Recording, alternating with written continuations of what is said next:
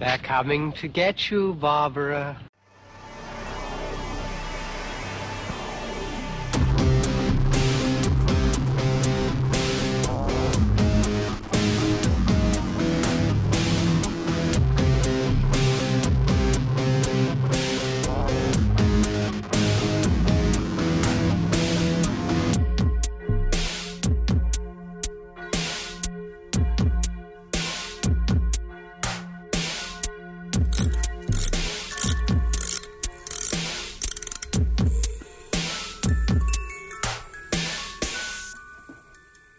There we go. All right, now we're recording, so we're all good to go.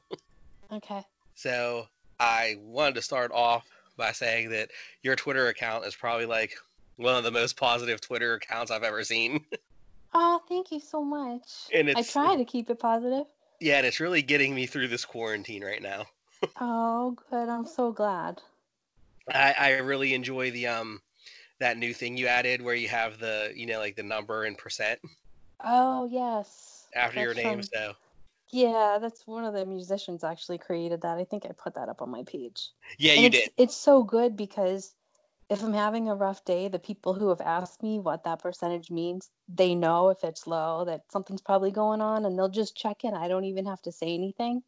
And it's random people that will catch it, and they'll be like, oh, I noticed you went down a few points. Are you okay? So it's kind of cool, I don't even have to say anything. Yeah, like I've noticed like I know you were at like 65 a couple days ago, and then it seemed like the last couple days you've been about like 80. And I just like seeing it because I log on and I see like 80%, and I'm like, okay, she's happy today. She's having a good day. Yep. I mean, like everyone else, quarantine's like super hard, Today I went and I jogged probably like an hour. I try to jog a couple times a week for like an hour. And today I totally wiped out. Literally like landed on my knees. Oh, it was so bad. So now I have to take a couple days off. But, yeah, I had saw that like you tripped over something, right? It was like one of those I guess it's like a root. It was in the ground and I thought that I was just gonna kick it, but I tripped over it. And I landed so hard on my knees. It was bad. Of course, the first thing I did was look around. Like, don't worry about broken bones or, No, you got to make sure nobody saw you. No one did. So that was kind of cool. I'm like, okay, I'll crawl back home now. Well, yeah, at least so peaceful. Well, at least you're getting to go on runs. Like my outsidedness is, we have a nice fenced in, private backyard. It's not very big. But I have 3 kids, and like I'll take them outside to jump on the trampoline, and like that's pretty much my outside time. That's funny. I've had a lot of people actually say that they take their kids to the prison yard because of the quarantine. Yeah, so I understand that for sure. It's so quiet out there. Like even just like going down the street where it's normally wicked busy, it's so quiet. It's like eerily quiet. Yeah, I've noticed that too. I make the grocery runs because my wife, she's actually, she's pregnant. Oh, I didn't know that. Congratulations. She's 22 weeks, so we're gonna have a 4th one here. Wow. In August. And they're 11, 4, and 1. So like I don't know why I keep doing this to myself. That's great though. Congratulations. But with her being pregnant, she's considered an at-risk group. Right. Absolutely. So I'm like, so I make all the grocery store runs, and that's when I get out. And like I went to Target the other day, and it was like being in an apocalypse movie. Target's open? It's open down here.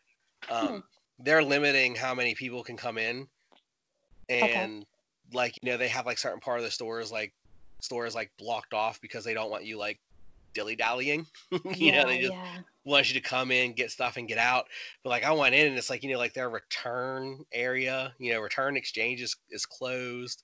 The Starbucks in there is closed. They have like blue X's with like like blue masking tape on the floor, so that you know where to stand while you're waiting for your turn in line, and they're perfectly 6 feet apart. There's barely anybody there. Like some of the people I saw like have masks on, and then the little intercom would come on every couple minutes, and they're like, here at Target, we want to keep you, your family members, and our family members safe. So please stay 6 feet away from, the next person that you see in the store, and don't go in the same aisle. And it's like, That's so it's weird. it is like every plague movie I have ever seen, It is. It's so weird. like in real life. And like I came home and I looked at my wife and I'm like, it is creepy to go to the store these days. It is. It's like ghost town. It's such a ghost town. I hear you. I was only going to the gym and back and forth, and it was even there was 4 people there, and I think it was 3 employees and me. And I was like, oh my God, why am I even here? But they did have every other machine. They had paper, like a note on it that said, for your safety, this machine has been unplugged. So to keep people safe, but no one was going except for me. No one. And I Yeah, only went because I knew it was empty. that's what I do too. Like, I go for my wife and get the stuff, and it's like I go during non-peak times, Hmm. so like I'm the only one there. And if there are other people there, like our Target, the cash registers are near the women's clothing. Mm. And like I'm waiting for him to get done, and like I'm standing in the middle of women's clothing because like I've got like a 30-foot Right. buffer. And and I'm just trying to make it look like I'm looking around, so people ain't like, why is that idiot standing 30 feet back in the women's clothing? but but like I said, my wife's pregnant and I got 2 really little ones. It's like I don't want to bring that Right. home. So Right. Do you know of anyone that has it, or? not I know a couple people that like maybe thought they had it, Mhm. because they're not really testing, Mhm. because they don't have enough tests. And there's some people that have gone and they have all the symptoms, and they're like, they're like, oh, we can't test you. Like, okay, well then what's the point? Right, right, right. I hear you. Did you see my post about the little couple that I texted? Yes. They have this week. They've literally adopted me. I have to call them or text them tonight. But when I text them, it's such a long, long, drawn out conversation because they're older and they're both trying to talk at the same time. They are so damn cute, though. The And you're wife. probably the most interaction that they're getting. Oh, they were adorable. They're so cute. When I first texted, this was like when everyone was first quarantined, and I was like, you know what? I'm just gonna text my neighbor. What they call it, your neighbor number Yep. neighbor. And I just said hi to her, and I basically was like, I just want you to know someone in the world is thinking of you, and I hope that you're safe. They were so excited. Oh my God, my heart. I was like, oh my God, I love them. And then the husband, then like a couple days later, the husband texts me and he goes, I just want you to know I'm 1 digit off from her. So if you want to take turns with us, you can do that too. And I was like, you guys are so damn cute. Seriously? They sent me pictures of their grandbabies and their kids, and I was just like, oh my God, they're just adorable. And they'll text me like every now and then they'll text me a little like, are you okay? Are you staying safe? And they're just so sweet. And that's what I'm saying. Like I said at the top of the show, like your Twitter account is like probably the most wholesome Twitter account that I've Oh, come across, because I do remember that you texting them and them texting back and you posting the stuff of texting back and forth. And it's so a lot of times you get on and it's all coronavirus this and politics that, so it's kind of nice sometimes to have posts that really don't have anything to do with that. right. Right. No, I try. I mean, I have my moments too, so I try to like back off. But I think a lot with Twitter for me, a lot of it is like trying to interact with people. And I'm glad that, as I was complaining because Twitter kind of restricted me for a little bit because they said something to do with the growth. Like the growth on my account was setting off Suspicious. right. Yeah. So I was like, what? But you know what? Honestly, it's kind of a blessing in disguise because I try to get to know people as I add them or as they follow me. And if you have like a whole bunch of people at the same time, you're never going to remember everyone. And I never want to be that person. Like, how's your daughter? Oh, I don't have children. Like, I don't want to be that person. So it's kind of good that they slow you down a little bit. Yeah, like I noticed that like you're like really good about interacting with people and you know talk just talking to people. I Like try. it's like a lot of people, especially someone, you know usually I start off the show with having my guest introduce themselves and tell us what you do, but we Hmm. kind of like jumped into that whole virus talk and everything. So Yeah. why don't you, before I circle back, why don't you go ahead and introduce yourself and tell everybody what it is you do?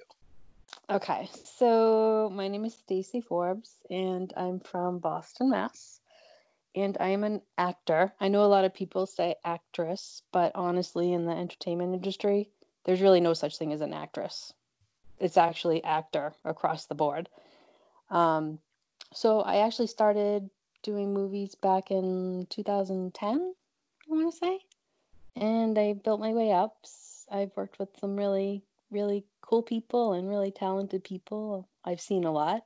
I've been to a lot of places, but I'd like to think of myself as humble and grounded. If people ask about the film industry, I'm more than happy to tell them. Or I've had a few people, DM me asking me for advice on how they can get started. They don't have the money to go to an art school. So, and I've been to that, been at that level where I was just starting out and trying to find my way. So I have a bunch of creative ideas that will help people if they're really interested and they don't want to spend money, but they're willing to invest their time on how they can, learn more about the industry. Because even if you don't want to be an actor, when you say you volunteer at an art school, there's always students there that part of the requirement for graduation is doing short films. So, you can go there and say, do you want to be an actor? Or you can say you want to learn how to be a cameraman or a director or an AD. So there's always, and you can learn for free. I mean, and where else would be better than an art school to learn, right? Definitely. But So, yeah, because I don't remember how. See, I'm gonna be that guy. Like I don't remember how we started following each other. I don't know if if you were tagged in something, that someone I follow like tagged you in, and then like I followed you, or vice versa type thing. I'm But not that sure. is like what blew me away about you is because I did look at your you know profile, for a lack of a better word, and Hmm. seeing what you did, and it's like you have like movies listed like R.I.P.D, American Hustle, you know, Ted 2, Patriot Day, so like Yeah. some big studio movies. Right, right. I've been And really lucky. yeah, with some, I mean like, in some movies with some people like, everybody knows who Mark Wahlberg is. Everybody knows who Ryan Reynolds is. You know what I mean? Right. And Yeah. so, you know, having you like being in those movies like that and then interacting with you on Twitter, it's like usually, oh, I don't want to say usually, but a lot of times you hear like horror stories about actors, Hmm. that they're Well, I not mean, I very would. nice and things like that, and so it really just blows me away like how nice you are.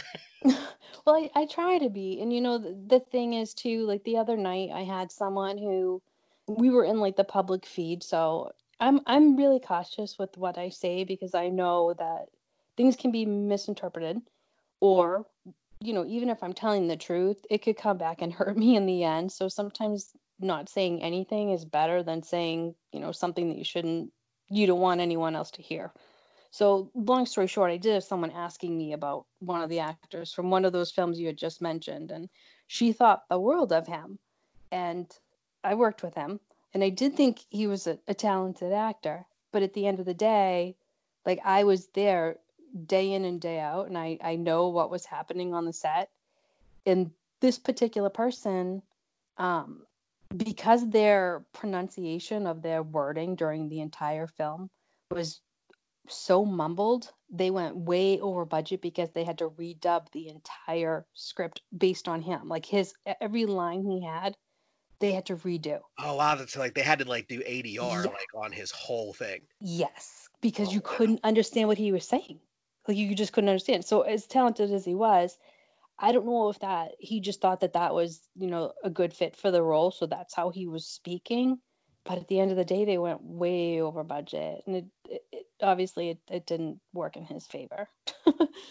But so it's Yeah, hard I would because see as how they much would as be she was upset about that. right, I mean, and honestly, we were filming in I think it was 92-degree weather, but because it was like winter or late fall, the scenes for the movie, I had like a black sweater on, black pants. They had my hair down, so I literally felt like 150 degrees. and it was so hot there, so hot. But I mean, it was amazing because they actually filmed in another state, but they made it look like it was Boston, and it wasn't Patriots Day. I just want to say that. But it wasn't any of the Wahlberg ones. But we did get in trouble on the Wahlberg set, though. I can't tell you that was public information. Apparently, when the scouts actually found the location, they didn't notify the PD and the fire department that they were going to be recreating the blast from the Boston Marathon. Oh no. So the police showed up while we were filming that scene. Yeah, it was a little bit of a, oh my God, why are the real police here? It was crazy. Yeah, and then imagine being the police and firemen in that situation. They Like, were so mad. you They were know, so like mad. you They're have, like, what? yeah, like you have that history there, and then all of a sudden it's like It was a another stupid blast. mistake, right? It was someone from California. I mean, they weren't thinking, you know what I mean? How sensitive that is. People were really mad, especially the people in that area, that neighborhood. They were Oh, I really bet. mad.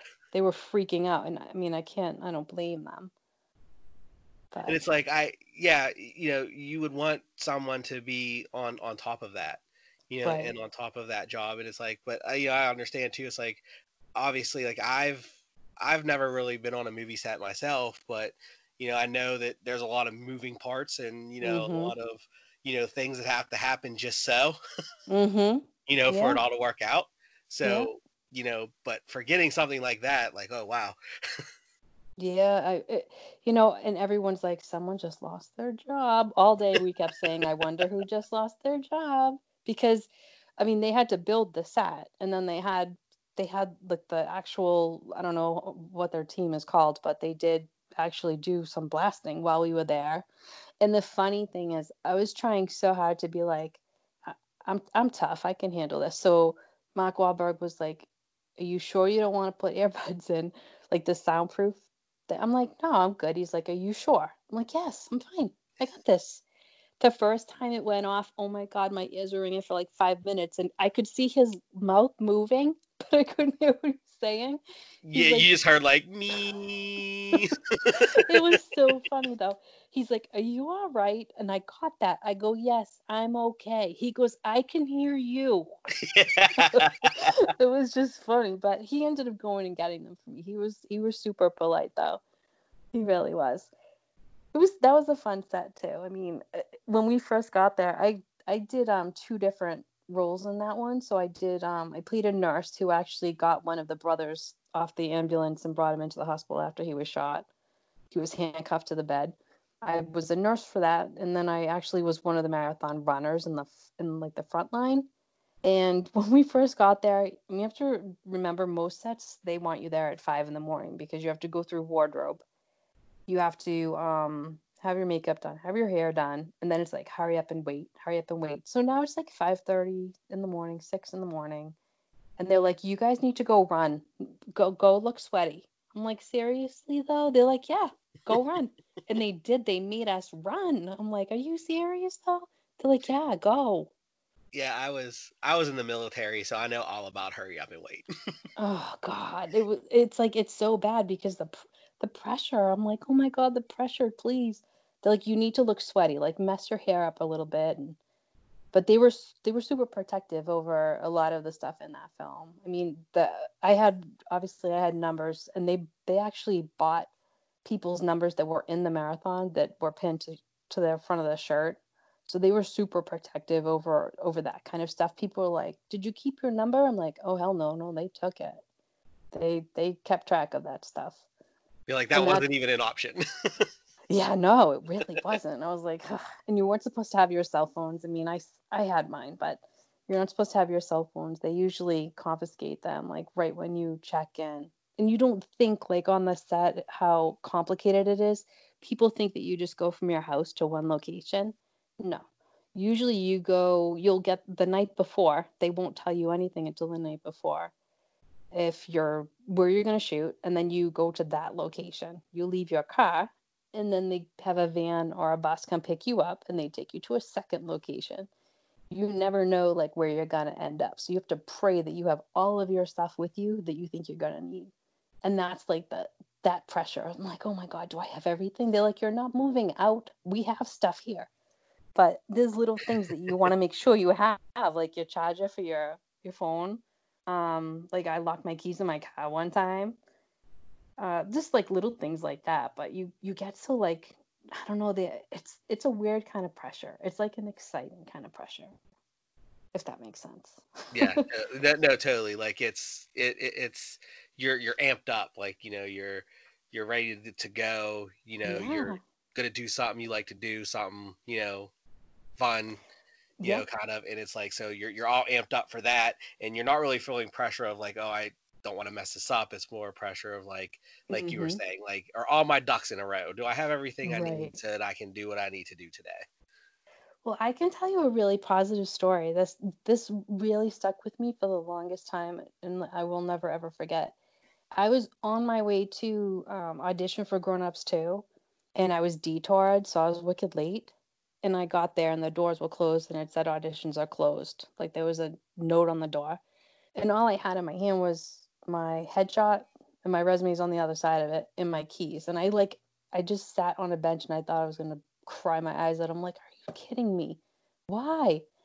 And I literally was like started praying like a weirdo. I'm like looking up at the sky, like, please let somebody still be here and let them see me out here and come get me or whatever. But nobody came out. So then this one woman comes out who worked at the location. She was just, I don't know what she did there. She wasn't with the film production, but she worked in the building.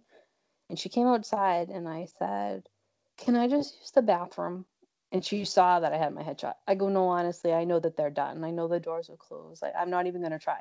I just really just need to go to the bathroom and then I'll leave. And she was like, all right, go ahead. So I went in. And then when I came out, this little guy with like jeans on, kind of like a wrinkled t-shirt, was walking by when I came out of the bathroom. And he's like, hey, how'd your audition go? And I'm like, actually, I didn't get to audition. And he's like, why? And I said I was late. He's like, well, if we tell you 1 o'clock, 1 o'clock means 12:50. If you come at 1 o'clock, you're late.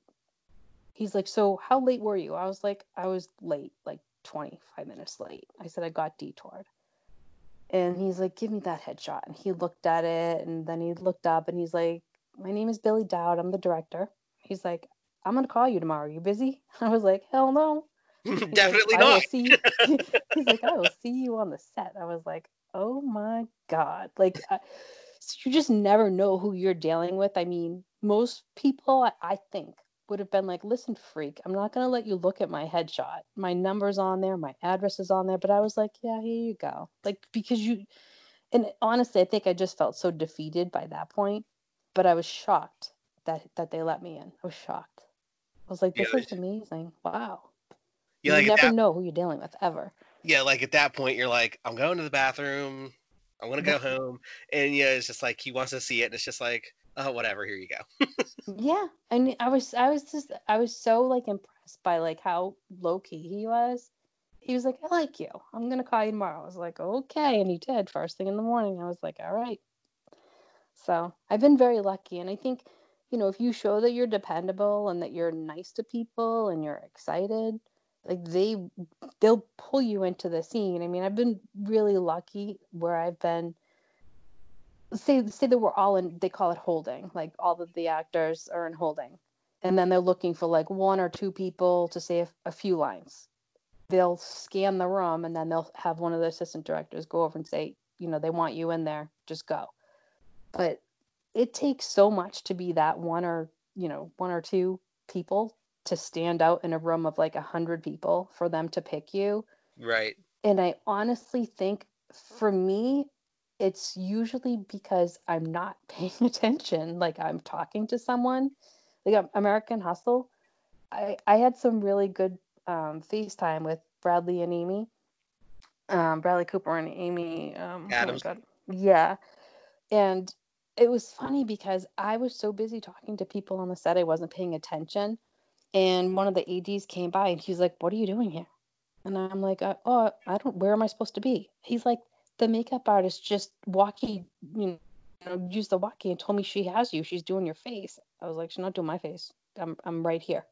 They called Stacey and another Stacey stepped up and the makeup people didn't know. So they started doing this person's face and hair and everything. And they were like, oh my God, what were you doing? I'm like, I was talking. I was making friends. They're like, you can't make friends. Like this isn't the time to make friends. I'm like, I'm sorry. It's But I what I was do. lucky. Well, I was surprised because although they invested all that time in doing that person's hair and makeup and changing her wardrobe, they still put me in the scene anyway. I was like, wow, okay, that's cool. And I'll tell you what, that was like one of the hardest films that I ever had to shoot because literally I danced until my feet were bleeding. I was like crawling back to my car that night. I mean, I would do it all over again. Don't get me wrong. But I mean, I know people like, oh, what do you have to do? They do your hair, they do your makeup, they give you what you're gonna wear. But sometimes it's not that easy. Like it's not that easy. It was winter time for starters, and I had stilettos on for like 12 hours. And you basically we were given like a 5 minute here, this is how you do the hustle. They had a dance instructor come out. They're like, here, this is what you're gonna do. I'm like, oh my God, what? So you just kind of like fake it till you make it, I guess. But Right. And I mean, even at the end of the day, even if they are, like that, some people say, oh, what do you do? They do your makeup and your hair and they make you look nice. Okay, yeah, they do that, but you still have to perform. right, right. Like, you know what I mean? Like, you still have to go out there and do the thing. Yeah, yeah, And if you do. you're not good at that, it doesn't matter how pretty they made you look. Exactly. No, that's true. I mean, but that's all stuff that you learn along the way too. I mean, when I first started out, I remember what did I film? I don't remember what film it was, but one of the films I literally looked right at the camera. And there was so many people there and he was like, "Stacey, is this your first day acting?" I'm like, "No." "Why are you looking right at the camera?" I'm like, "I don't know." They're like, "Don't look at us." I'm like, "Oh my God, I'm sorry." I don't even know what came over me, why I even did it, but I never did it again. Like, you only have to be called out one time and you're like, yeah, no, I'm not going to make that mistake again. But yeah, like I said, you really do have to be nice to everyone. I filmed in Rhode Island for that movie Bleed for This. It was based on that fighter from Rhode Island that was in the accident and he became. They actually told him he would never fight again, and then he went on to win belts. And Miles Teller played him. Okay. So we filmed in Rhode Island, and we were in the oldest, creakiest house you could imagine. So it was 3 floors, and they rented it, but they blocked all the streets off so nobody could get in and bother us, which was nice. But I was on the 3rd floor changing, and they were filming Miles downstairs with what's her name? Katie Siegel? How do you say her last name? The one from Uh, Sons of Anarchy. Katie Seagal. Yeah, so they were filming their scenes downstairs. I was on the 3rd floor trying to change into my 80s outfit, and the floor creaked. That director yelled so freaking loud, he scared the crap out of me. He's like, I don't know how it's moving, but stop. I'm like, oh my God, do I change? Because now I know that they're going to be waiting for me right after that. So I had like one pant leg on and I'm like playing statue. you know. Or trying to change like as quietly as you possibly can. Oh my God, it was crazy. But I mean, they were cool too. She's actually super super tiny. I mean, I know she looks like really big chested and like some of the stuff she did, but she's actually really really tiny, and she was really sweet too. I think like for her, it really comes across too because obviously, I mean, I saw her in Sons of Anarchy because my mom really liked that show. I think Hmm. like I watched maybe the first 2 seasons of it and then it kind of fell off my radar. Yeah, I've never But seen it. Don't but tell well, her. she, like in that, like, she plays like this hardcore biker chick, Yep. and like, she, puts up with no shit and like, she's kind of devious and, but before that, the only thing I grew up watching her on Married with Children. Right. I knew her as, Peg Bundy. Right. And she You does not look like that. She's literally so tiny, like super tiny. And she had blonde hair. I didn't even know that it was her. We were sitting like chair to chair and I heard her voice and I was like, damn, I know that person. like, I know that voice. And I was like, wow, I'm like, I like your hair. She's like, she's like, I don't really have blonde hair. I'm like, I know that. Like, I do, I get it. But that was kind of a cool set too. Um, I don't know what else should we talk about. I can talk about film all day. Is there anything in particular that any of the Well, films I that you want to I was ask about? actually going to ask you, because you're sitting here and you're naming all these people that you've worked with, you're standing there having a conversation with Mark Wahlberg about earplugs and, uh, and talking to Katie Seagal about her hair and all this stuff like that, and FaceTime with Bradley Cooper and Amy Adams, like. Have you ever had an instance where like you've been starstruck like you were working with somebody and like maybe you had to like calm yourself Mm, down, or you were just like, oh my god, I can't believe I'm doing this with this person? maybe a tiny little bit with Bradley Cooper. Maybe That's understandable. just a tiny little bit. I think I was more starstruck though because because I was in like that little dance scene and I don't know if you saw the picture of it, but it's like literally the three of us together dancing, and there was a scene where he went into the bathroom and he had to like lift up Amy Adams' dress in the stall, but the way the camera showed it, you could see that there was a few people in the bathroom, but they were all not paying attention. Right. And Bradley got squirmish, I guess you could say. So David O. Russell was like, Bradley, and like I could see them like trying to work it out, and he was like, this is what you got to do. Like, don't mind those people over there. You're gonna focus right here on this. And it was really interesting to see like someone at that level struggle a tiny bit. I mean, he was fine after that take. We did it a few times and he was fine, but he's very business oriented and he has a ridiculously high IQ. I don't know if you know that or not, but he's actually extremely intelligent, like scary. Yeah, like I don't know super much about him, like, because I mean I don't really dive into actors like personal lives and things like that, Yeah. but like I do remember watching. I knew him from Alias, Mm-hmm. because I was a big Alias fan, like watched Mm-hmm. it live when it came out, every week. Mm-hmm. And with his storyline, of being Jennifer Garner's friend and being into her, and then like he finally finds out what it is that she does, and he has to go into witness relocation, and all that stuff. Like Mm-hmm. just watching him work like in that series, I wasn't surprised to see him where he is now. Yeah. Yeah. He Like he's very talented. yeah, like he was good. So like when he blew up, it was like, yeah, I could see it. And So Amy you Adams is just as nice. I mean, she is so professional and so sweet, so like genuinely sweet. Like she didn't put up any kind of front. Honestly, most of the women that I've worked with are like amazing. I know that people assume things because everyone has a bad day, but I worked with Maya Rudolph and Kristen Wiig.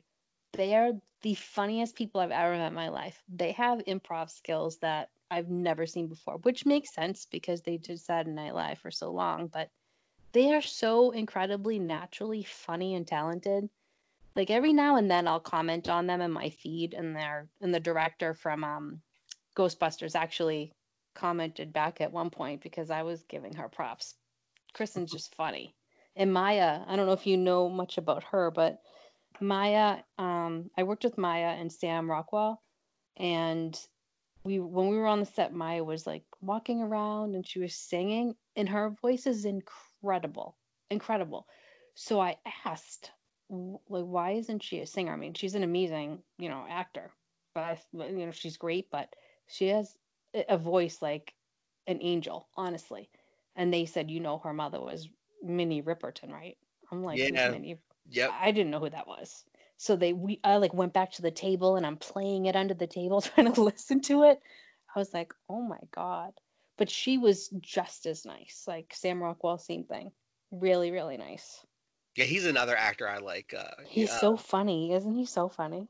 Yeah, and like there are like a couple actors that it's like I will watch anything that they are in sight Mm-hmm. unseen. Like I don't need to know anything about it. Like Yep. Sam Rockwell's one. I love him.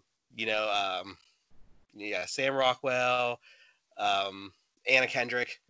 Yeah, I like her too. I will watch anything Anna Kendrick is in. I don't care what it is.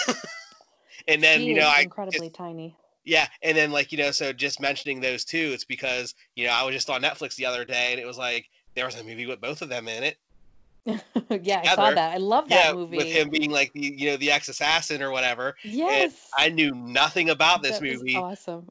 but it had both of them in it, so I was like, yeah, we're watching this. Yeah, it was a good movie, wasn't it? Yeah, it was very good. I love that movie. I And just saw that recently myself. and I think like I'm a fan, like you were talking about how like Maya Rudolph can like sing. Mm-hmm. I love actors that are good at like more than one thing, and Yeah, like God can Sam Rockwell dance. I know, right? So He was busting a move in that movie. yeah, every movie he's in, he always gets a little chance to trot that out. Yep, yep. Speaking of dancing, John Travolta was here at one point, and we filmed with him in Boston. And it was in a big dance club scene, and I had a little scene with him. He's he's different. He's like, I don't know how to say that. So he's different. Eccentric. Yes, that's what I was going for. I was trying to find the polite way to say it. But yeah, he was really sweet though. Like I think it was December or January when we were filming, and I was like, why would you guys want to film here? Like, it is freezing. It's so cold out. And he's like, well, I'm not here that often, but I do come here in the summer. And I guess he has like a house in Maine and he has his own private jet. He's like, I can just fly back if I don't want to be here. I was like, of course you can. Yes. Why did I think of that? Of course you could. Right. Yeah, that was awkward. I'm like, alrighty. So, but he was really nice too. He was. So then, do you have do you have like a favorite movie that you've worked on so far? Well, American Hustle was super, super fun. Have you ever seen The Way, Way Back with Sam Rockwell? Yes. I was in that too. I liked that one. That was fun. Like filming at the water park in Massachusetts. That was pretty cool. Grown Ups 2 was fun. David Spade was literally like the highlight of my day there because I didn't know who he was. I knew who he was, like I knew who he was from TV, but he was sitting next to me and he had like a full grown like beard thing going on and a Budweiser cap and a flannel, and I was literally like trying to like slide my chair over away from him. I'm like, this guy is freaking me out right now. Like I could tell he wanted to talk, but he wasn't saying anything. And then I heard Adam go on the speaker, like Adam had a mic and he was like, David, stop flirting with the girls. And then he got up and like giggled and walked away. And I was like, oh my God, that was freaking David Spade. Shit. Like, but they don't judge. They don't care. I mean, that was pretty cool too. Kevin James, wicked nice. I heard some negative feedback about him, but honestly, he made me so comfortable. I sat with him, Adam, Maria Bello, and Salma Hayek. And Kevin was so nice. He's like, you know the pain that I have to deal with every day because I'm from New York and my son was born in Boston. I'm Oh. like, so are we still friends? Because I want to be friends for this. And he was like, oh no, we're cool. We're cool. He's like, but that's a pain that's real. I'm like, okay. Like he was so funny though because he's like a hardcore Yankees fan, and then there's me. I'm like, okay, I couldn't be any more Boston. But he was really nice. And Selma Hayek was funny. Like she's very dainty, like very dainty. She's like, girl power. And she gave me like the knuckles. Like I'm like, okay. She's really cute though. Maria Bello was wicked nice. Adam was cool too. I was a little thrown off because he's very like relaxed. I mean, you know how you see him in the movies and he's like not goofy, but he's just like really chill. Right. So he came in and he's like sitting down, we're doing our scene, and there was a few people in the scene that couldn't remember their lines. So Dennis Dugan, the one who did the golf cart and Waterboy, he was the director of Grown Ups. I don't know if you knew that. Okay. But he was trying to like feed the lines to them, and Adam was just like, you know what, let's just improv it, like screw it, whatever. So that like the half of that scene ended up being just them like hanging out and just talking. like normal, totally off the script. But nobody cared. It wasn't even a big deal. And when Adam came in and they were placing us, I was really surprised because he just came in with like Adidas shorts on, his t-shirt, baseball cap. I was like, is wardrobe coming for him? And they're like, no, he's good. He's just like that. That's him. I was like, okay. It was it was kind of cool because they were super relaxed. But that film, it was fun, but that was definitely one of the longest shoots that I've had. We were there for a long time, a long time. But so I don't know if I could say like I have like a real favorite. I mean, like I said, I love Maya and I love Kristen Wiig. They like, and Amy Adams obviously is very nice too. It's so hard to say. What drives me crazy though is I couldn't tell you how many people DM me and ask me, "Do you really know Mark Wahlberg?" I'm like, I mean, we're not BFFs if that's what you're asking, but that's like such a common question. Some people will ask just right on my feed, and I'm like, I mean, I have my background image on my page is me with Mark, so Right. you clearly know that we've talked. But they just want confirmation. So I usually get like a little DM here and there asking me questions like that. But I Yeah. don't mind it. It's just Right. it's kind of funny. Yeah, it's like, well, I mean, I was in movies with him, but I mean, like, it's not like we're texting every day. No, Or, definitely not. or Definitely something not. like that. I actually hung out with his brother a lot more than, him. He his brother Arthur is like local, and I've done 2 or 3 different films with him. And he's a nice guy. He's finding his own way for sure. Like he's not biting on the Wahlberg name at all. He does a lot of like independent stuff.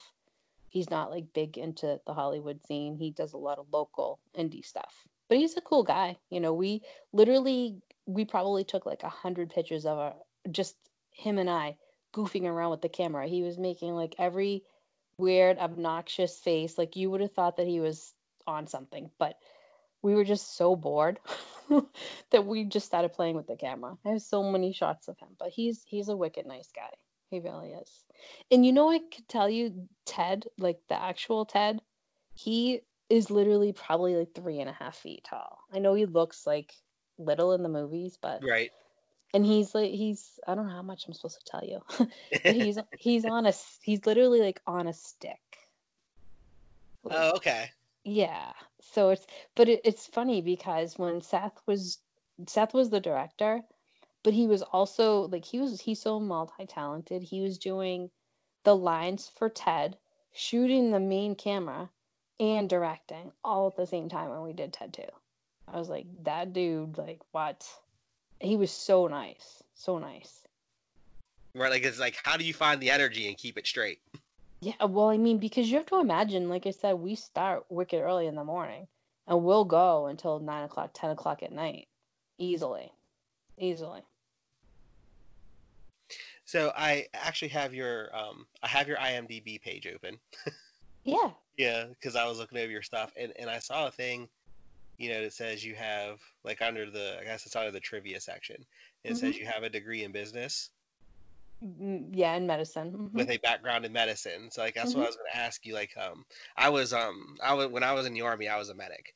So Oh, okay. when I saw your background in medicine, I made a note that I wanted to ask you, like what your background in medicine was. So when I had first graduated high school, I worked at one of the top hospitals in Boston, and I actually worked there for a long time, and I worked my way up, so I was able to train under Harvard professors while I was there. So they taught me the business. I also have a college degree, but they taught me the business side of it, but they also taught me the clinical side. So I can read like biopsy results. I can read lab results, radiology, urinalysis, like CT scans, MRI scans, like all of that. So I have something to fall back on if I, plummet in the acting industry. So, and it's cool because, working under Harvard professors, as soon as you show an interest, they're like, they don't care if you went to Yale or, they're just like, go grab a lab coat and come in, because it's a teaching hospital. So what they'll do, the hospital I worked with was a teaching hospital. So the MDs, I guess you could say, MDs, they're professors, whatever. Right. They would bring me in and they would show me. They're like, all right, so this is what we're going to do. We're going to clip this little tiny thing or whatever. So I was able to learn so much that way. It's like going to med school without going to med school. Without all the And debt. so it's a good thing in like in some cases, but in other cases it's not so great. Like I had a family member who had breast cancer, and she called me and she was like, they just called me at home and told me this is my result and I should come into the office on Monday. She's like, what does this mean? I was like, what do you mean? What does it mean?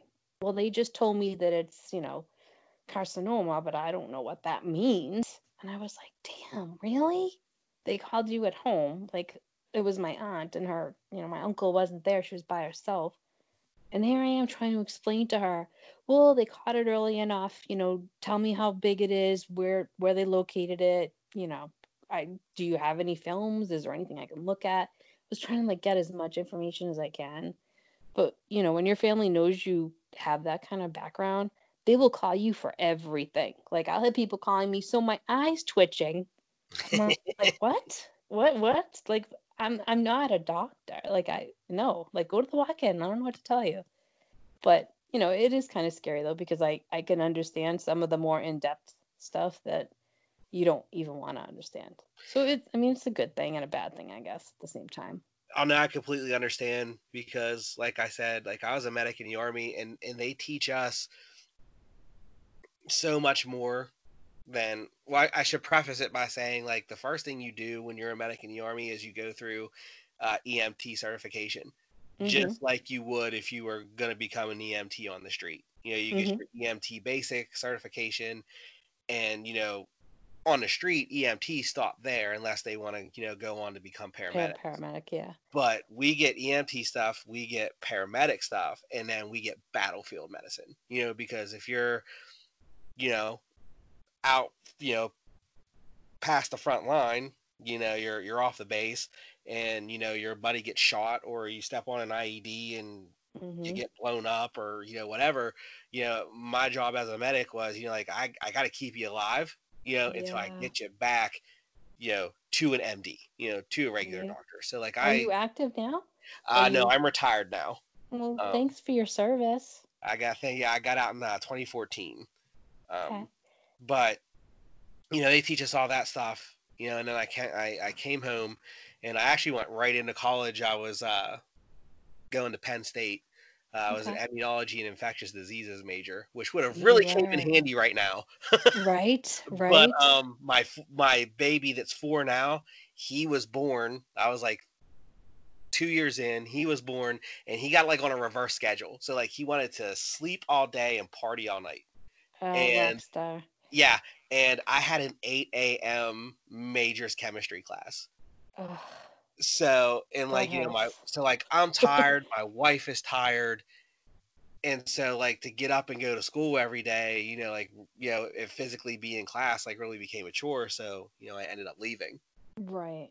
But given those two things combined, like I have all this knowledge, and like right before like this Corona stuff really hit here, he was having issues, high fever, 102, to 103, nasty, sounding cough, all of this, I told my wife, I'm like, his pediatrician ain't open. I was like, I'm taking him to the hospital, because I'm telling you right now, he's either got pneumonia or bronchitis, and so like I take him to the emergency room. They swab him for the flu, and all that stuff, RSV, to make sure he doesn't have that first off. That all comes back negative. And so they're like, okay, we're going to do a chest x-ray. So it's like, okay, cool. So, we take him in to do the x-ray, and, since he's 4, he's just a little boy. He's never had an x-ray before. So they're like, well, here, stand still, and we're going to take a cool picture of your inside, and when you're done, we'll show it to you, right? Because what boy's going to say no to that? Right. So they take his x-ray, and they're like, okay, come see it. So we go back to see it, and as soon as I see it, he's You're got like pneumonia. pneumonia. Because I can Right. see it. You know, I can Yep. see the cloudiness Yep. in the lower left lobe of his Yep. lung. Yeah. And so we go back into the room. I call my wife. I'm like, he's got pneumonia. I seen it. You know, we're just, waiting for the doctors to come in. And then the doctors come in and they go, he just has a viral chest infection. What? So, That's the worst. yeah. So, take him home. Keep giving him Tylenol and Motrin. And if he has a fever after 4 days, take him to his pediatrician. So I come home and I'm livid. Did you see what you saw? I mean, I know that's Yeah. the worst thing because I've been that person and they Yeah. argue with you, but Yep. And they were not interested at all. And that's even what I told him, like, no, look, dude, I'm not just some regular guy coming off the street. Like, this is what I Right. used to do. I have medical knowledge. I'm telling you, he has pneumonia. Right. And we went round and round. And then by that point, it was just like, okay, you know what? I don't want him getting his care from you. Right. Because you don't know what the hell you're doing. Excuse the language. But, so Was I came it the home. ER? What was that? Was it in the ER? Yeah. That's the worst place. I mean, I know that like that's the only place you can go at certain times of the day, but I find that's the worst place to go because those are general MDs for the most part. They don't have specialists on call in the ER because it would cost too much. Right. And they don't know every facet of medicine. So it's like if you try to tell them differently and they just won't hear it. Yeah, but luckily, like, we have another hospital in town that has a children's urgent care, and it is stocked with pediatricians for when your pediatrician isn't open. So I took him up there, and like we're in the waiting room, he's burning up, he's falling asleep in my arms, and they're like, this was like really when like, the corona stuff was first starting. So like this place, so this place is packed. And, because everybody that has a cough or this or that think they have the virus. Right. And they're like, you're going to wait 2 hours. I'm like, okay. And it ended up being longer than that. Like I sat up there with him for 4 hours, but How long? knew 4 hours. Oh my God. But I knew something was wrong, like I saw it. So it was like, I am not leaving, and then we finally get in the back and I looked at the doctor. I'm like, look, I had him here. I was like, this is what I used to do. I'm telling you, he has pneumonia, lower left lobe, right? And she goes, okay. She was like, I believe you, but we're going to I have to do an x-ray, and look, so we have it for our records, and all that good stuff. So, they take him, they do it, we come back, we're sitting there waiting, and like she comes in and she goes, yep, you were absolutely right. Pneumonia, lower left lobe. I was like, I know, I saw it. Wow. Yep.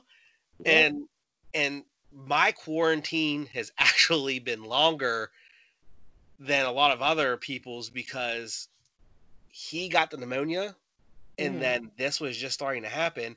And like I said, I was 2 years into an immunology and infectious diseases degree. So I seen this quarantine coming a mile away. And with him having pneumonia, he's already compromised. Right. So if he would have got COVID on top of that, he probably would have died. So I looked at I took my 11-year-old out of school. I looked at my wife. I was like, he had 10 days. He had a 10-day script for amoxicillin. I was like, I'm taking the oldest out of school for 10 days. You have annual leave. You need to take 10 days off work. I'm going to take off work. And like, I shut my house down. I made it to where none of us could bring that home while he had pneumonia. So, and then a couple days after I did that, everything started closing. Like, my son's school called and was like, yeah, we're shutting down, da da da da. So like, I was just a little ahead of the curve. It's just crazy how fast it happened. It went from this isn't a big deal to, oh my God, don't leave your house. Yeah. And that's what I was telling a lot of my friends, cause like I said, I do have that background. I was like, listen, man, I'm like, this is going to happen. Like they're going to start shutting stuff down. And, I've been telling everybody, I was like, they kind of need to do here what they did in Italy, suspend mortgages, suspend payments, and just shut it all down, 2 weeks. Yeah. That way, everybody that's sick can get better. The virus has nowhere else to go because nobody's going anywhere. Stop with the essential and non-essential, and all this. Just shut it down. Right. And then just but you have all the economy, and okay, yes, I understand the economy is going to take a dip, but take that hit now, right, instead of later. Right. Yeah, no, I totally agree with you. I have a lot of friends that are in New York, and one of them is really, really sick right now. Two of them are very, very sick. One of them uploaded a video on Twitter, actually, and it was so sad. She just looks so terrible, and she's like, I can't breathe. They sent me home. There's no beds left. I'm like, oh my God. Like, it's so sad. Yeah, because New York's getting hit. Yeah. So hard. It's so sad. And that's what people don't seem to understand about the social distancing. It's like, it's not really, yes, people are still going to get sick, but you do it so that, not everybody's getting sick and going to the hospital at the same time. Because I just read today that the first minor passed away from it in New York. He was 17. Yeah, it's like, that's how you run out of beds, you run out of ventilators, you run out of stuff because everybody is sick at the same time. Whereas if you stagger it, right. You don't run through all your equipment. Right. How long do you foresee it? What do you think? I have been telling my friends, I've been telling a lot of people, I even told my mom, like, August. Yeah, that's what I thought too. See? Yep, I know. It's kind of funny how you were going to say June. how the people that, have a little bit of knowledge, like, we all seem to agree that it's going to be that August time frame. Yep. And, it's like, oh, well, let's open it back up in April. No, that's not going to happen, and then we're going to get to the end of the April and it's going to be like, oh, nope, we got to extend into May. Like, you know what I mean? Like, just rip the Band-Aid off, man. I know. The only thing that really scares me is that the people that have addiction problems and that need methadone and whatnot, like, what's going to happen to those people? Are they going to start robbing other people? I mean, what will they do? That's what I'm saying. I don't know anyone in that position, but I mean, I've read something today that they were saying, at some point that's going to become a problem because they can only go so long without that. Yes, and that's why I'm saying, like, the longer you draw this out, the worse it's going to be. Right. Because stuff is going to get exhausted. You're going to run out of this, you're going to run out of that. Whereas if you just take the hit now, just shut it all down. Is the market going to plummet? Yes. Is this going to happen? Is that going to happen? Yes. But then after 2 weeks, 2 to 3 weeks, if you really get everybody on board, you can start, it's a lot easier to dig yourself out of a 2 to 3 week hole than it is to dig yourself out of a 4 to 5 month hole. Right. Exactly. Yep. It's a scary time right now. But yeah. Ironically, I actually got some auditions sent to me yesterday.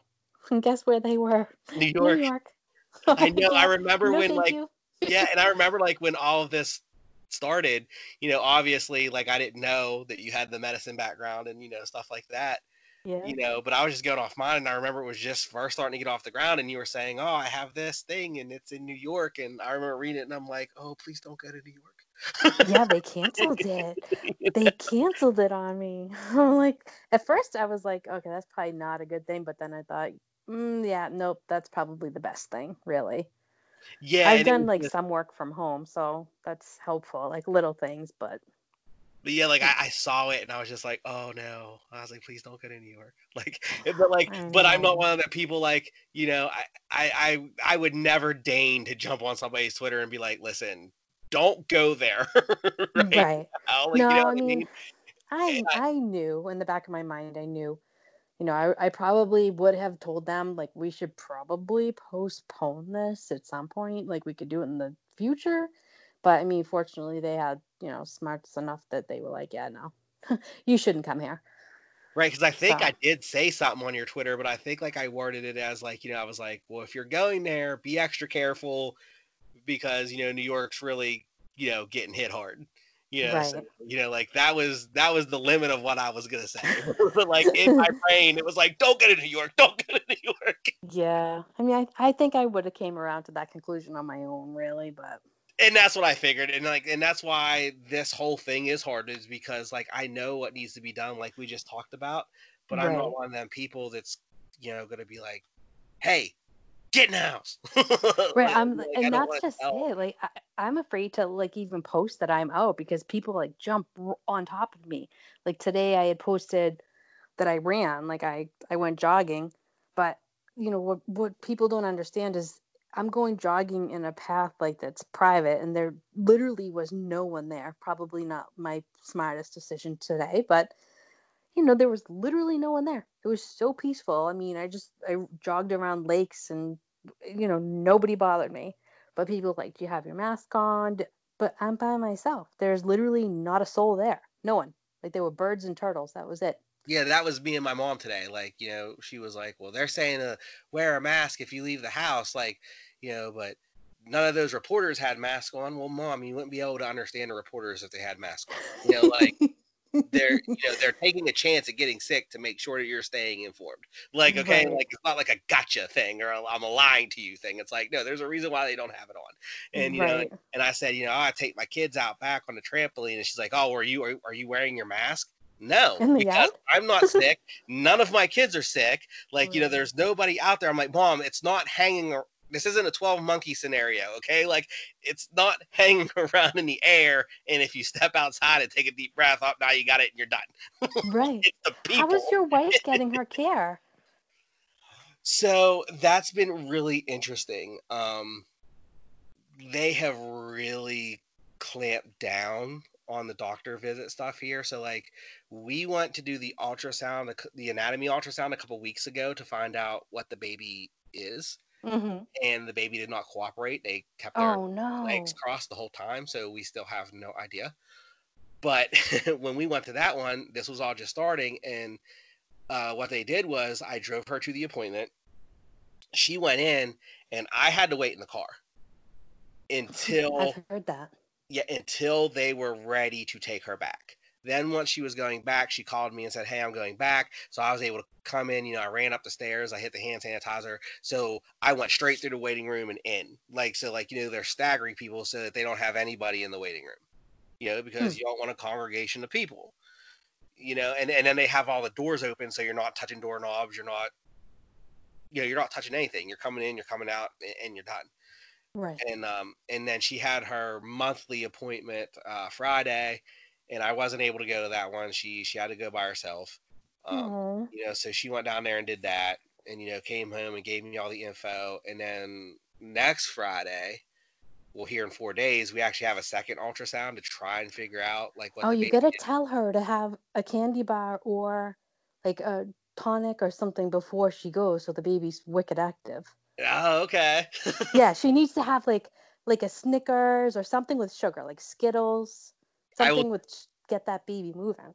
I will definitely pass that on, but I can't. We already know that I'm not allowed to go to that one, so Oh. she's gonna take her. She's gonna take our one son's iPad with her, and then I have mine. So then when they're ready to do the thing, she's gonna FaceTime me and then turn her iPad toward the screen, Oh. and then so I can watch it from home. So I'll be at home when we hopefully find out. Now, what's your take on what you're having? What do you think? No idea? Or... Well, see, I don't know if it's that I'm trying to talk myself into it or what, but it's like we have, like I said, 3 kids, 11, 4, and 1. They're all boys. Oh. And Okay. I want a little girl so badly. Okay. Okay. It's like I want to feel like we're having a girl, but I don't know if that's just wishful thinking on my part. Right. Right. Right. Like, you know what I mean? But Yeah. but a lot of her stuff has been different. Like pregnancy stuff has been different this time. Um, Well. Yeah. like her morning sickness was so much worse this time and lasted so Did much they give longer. her like Compazine or anything? Not at first. No. At first they were like, "Oh, try small snacks and try this and try that," and I'm like, and it got to the point where like she was getting so nauseous that like, she was getting dizzy and Aw. like stuff like that. And I'm like, no, listen, I'm like, there are over the counter stuff that they can give you Right. to stop this. Yeah, I know there's lollipops too that stop it. Yeah, I think it drives her crazy that I know what I know because she comes home and she says stuff about a doctor, and then I'm like, no, no, no, no, no. And I'm like, you Right. need to go in and you need to tell them this. And my wife is so, I don't want to say timid, Mhm. but she's not really a come in and put her foot down type person. Okay. That's what I'm for. I'm the pit bull on the chain, that she lets off when things gets too much. Like Yeah. I'll walk into the doctors and be like, "Hey, what the hell do you think you're doing?" Well, someone's got to do it, right? Right. And like I'm that guy. So, yeah, what can you do? But, so Friday, hopefully we find out what's going on. I'm really hoping girl, but if not, it is what it is. Well, make sure you DM me if you're not going to announce it. I want to know. I know we are going to announce. She has an idea. She wants to do something with, because it's going to be Easter this weekend, and we're going to find out Friday, Easter Sunday. She wants to do something with like eggs and paint and Huh. the three boys. That's her Okay. thing. Like, she's got it figured out. I'll basically show up on the day of and make sure it goes off without a hitch. That's Right. that's my role. Yep. Well, the kids must be really excited. I mean, your 11-year-old obviously understands.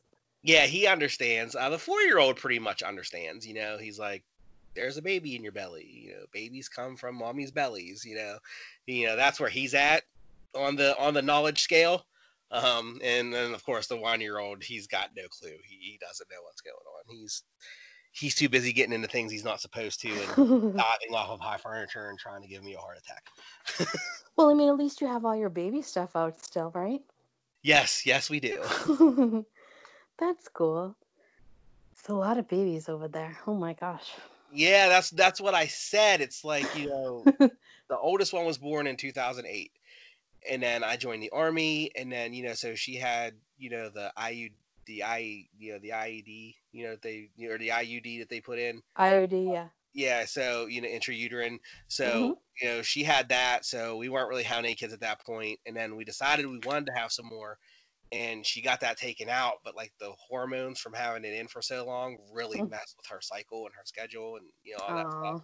So like we ended up like trying for a really long time, and then it was like we had the 4-year-old in 2016, and then we had the 1-year-old in 2018, and now we're going to have this one in 2020. So you got a nice 2-year 16, 18, 20. 2-year gap, and then an 8-year gap. Mm-hmm. It's like this is how we should have did it. It was 2-2-2. That's a lot of work. My God. I mean, they must be so fun, but I can't imagine. Like, I'm tired now. I couldn't imagine taking care of kids. Oh my God. Yeah, it's like, okay, so I'm like, in the first Avengers when Mm-hmm. Captain America's talking to Hulk, and he's like, "What's your secret?" And Yeah. Hulk is like, "Well, I'm always angry. I'm Yeah. always tired. like that's my secret. Like I'm always tired. I've just learned how to go with it and function on as little sleep as That possible. is perfect. What a perfect analogy. Because he's still in that stage of he's not sleeping all the way through the night yet. Oh, He right. wakes up because he's hungry. So he's getting the milk and he's getting this and so even when we do go to sleep, it's not sound sleep. Mm-hmm. It's not restful all the way through the night sleep. Like I'm up, I'm down, I'm up, I'm down, I'm up, I'm down. And Right. my wife too, and it really takes it out of her because she's creating another human being, so I she's tired know. already. That's rough. That is rough. Well, I give you guys all the credit in the world. But it really is fun though. Like my 4-year-old, he's at that stage now. Like he has his own personality, and like my 4-year-old is so smart. Really? Like I know a lot of like parents say that, and Mm-hmm. they that thing, but it's like my 4-year-old, like he's building Lego sets for ages 8 and up, I have Oh to wow. I have to put the tools up because I came upstairs the other day and I'd left my screwdriver down and he had taken his bed apart. What? Yeah, like, and he just knows things, man. Like, That's awesome. he soaks stuff up, like one day he looked at me, and I was like, "Hey, what shape is this?" Like I was pointing at a diamond, and Hmm. he was like, "Oh, that's a rhombus." And What? I'm like, "What the fuck is a rhombus? Like what?" Right? And like here, rhombus is another term for diamond. Oh my god, I've never heard that word before. Yeah, Ever. so and he'll look at my mom because like when I was working, my mom would babysit him, Hmm.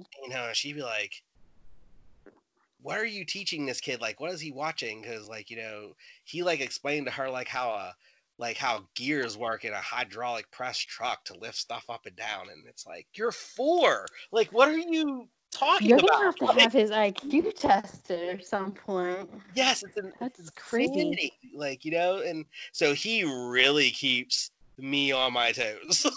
Yeah, Like, I bet. I bet he'll be the next big brainiac out there. and then like That's my 11-year-old is the same. Like he's like really good with his hands. You mhm. know, like again, like the Legos, like he has a ton of, just miscellaneous Legos. And like he can build stuff out of Legos without any directions that, stuff with gears and rubber bands and stuff moves and, but he's not using an instruction book. He's like, oh no, I saw it in my head and I put it together. And when the 4-year-old gets older and those two like really get together, like it's gonna be a bad time. Like it's Wow. like I'm not looking forward Well, to at it. least you know that you can look forward to scholarships, right? Yeah, I'm really hoping so because trying to put 4 kids through school, I don't have that kind of money. No, I can't imagine. I can't even imagine what it would cost when they're, of age. Yeah, because it Jeez. goes up so much every year. It's insanity. Yep. Sure is. So I have to ask you because I am a horror podcast, and Yeah. because you did have that tweet about watching the scary movie the other night, and then sleep time was going to be an issue.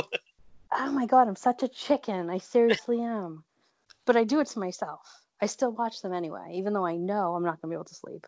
That's what I was just about to ask you. I was gonna be like, so are you the chicken that avoids them altogether, or are you the No, chicken who's like, I know I'm gonna regret this later, but it's happening? I do. I don't know why I do it. And the funny thing is, like, I watch them when it's dark out. Like today, I was here just chilling watching Netflix. I could have been watching them during the day when it's nice and bright, but I'm like, no, I'm going to save them for tonight so that I can watch them by myself and be terrified for the rest of the night. But Yeah, it's funny it's because I like skip by the edges of my bed and then I try to avoid the mirror.